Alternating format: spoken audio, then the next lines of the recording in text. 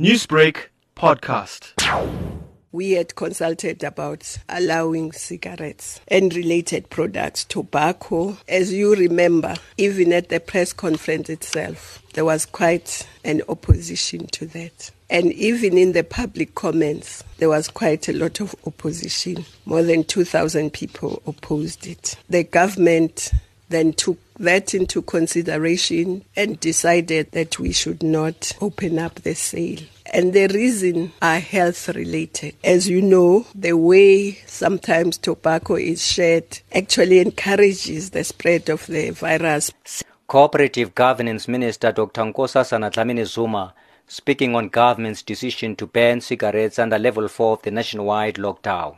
And this didn't sit well with some section of the society, with some opposition parties accusing the minister of using the platform to express her own dislike of cigarettes.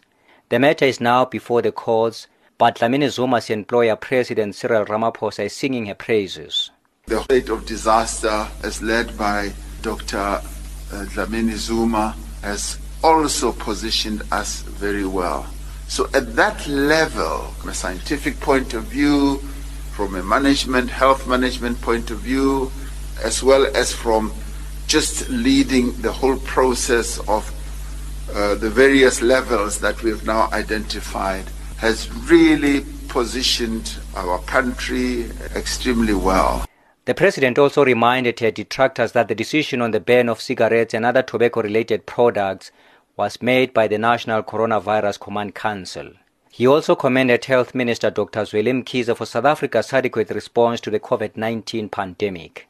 Colleagues, we are in the midst of dealing with COVID-19, and much of the work that we are doing, which in many ways is led by Minister Zweli Mkhize, who has been doing a truly outstanding and sterling job. And very good plaudits and the good reflections and words of praise that are even coming towards us from international bodies are due to the work that he has been leading.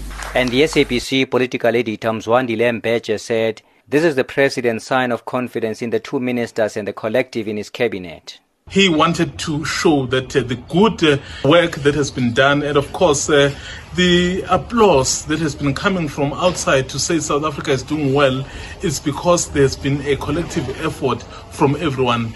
And with the hope that soon the coronavirus will pass, President Ramaphosa says the next challenge that the country has to grapple with is rebuilding the economy post the pandemic. I am Ntebo Mokobo in Johannesburg.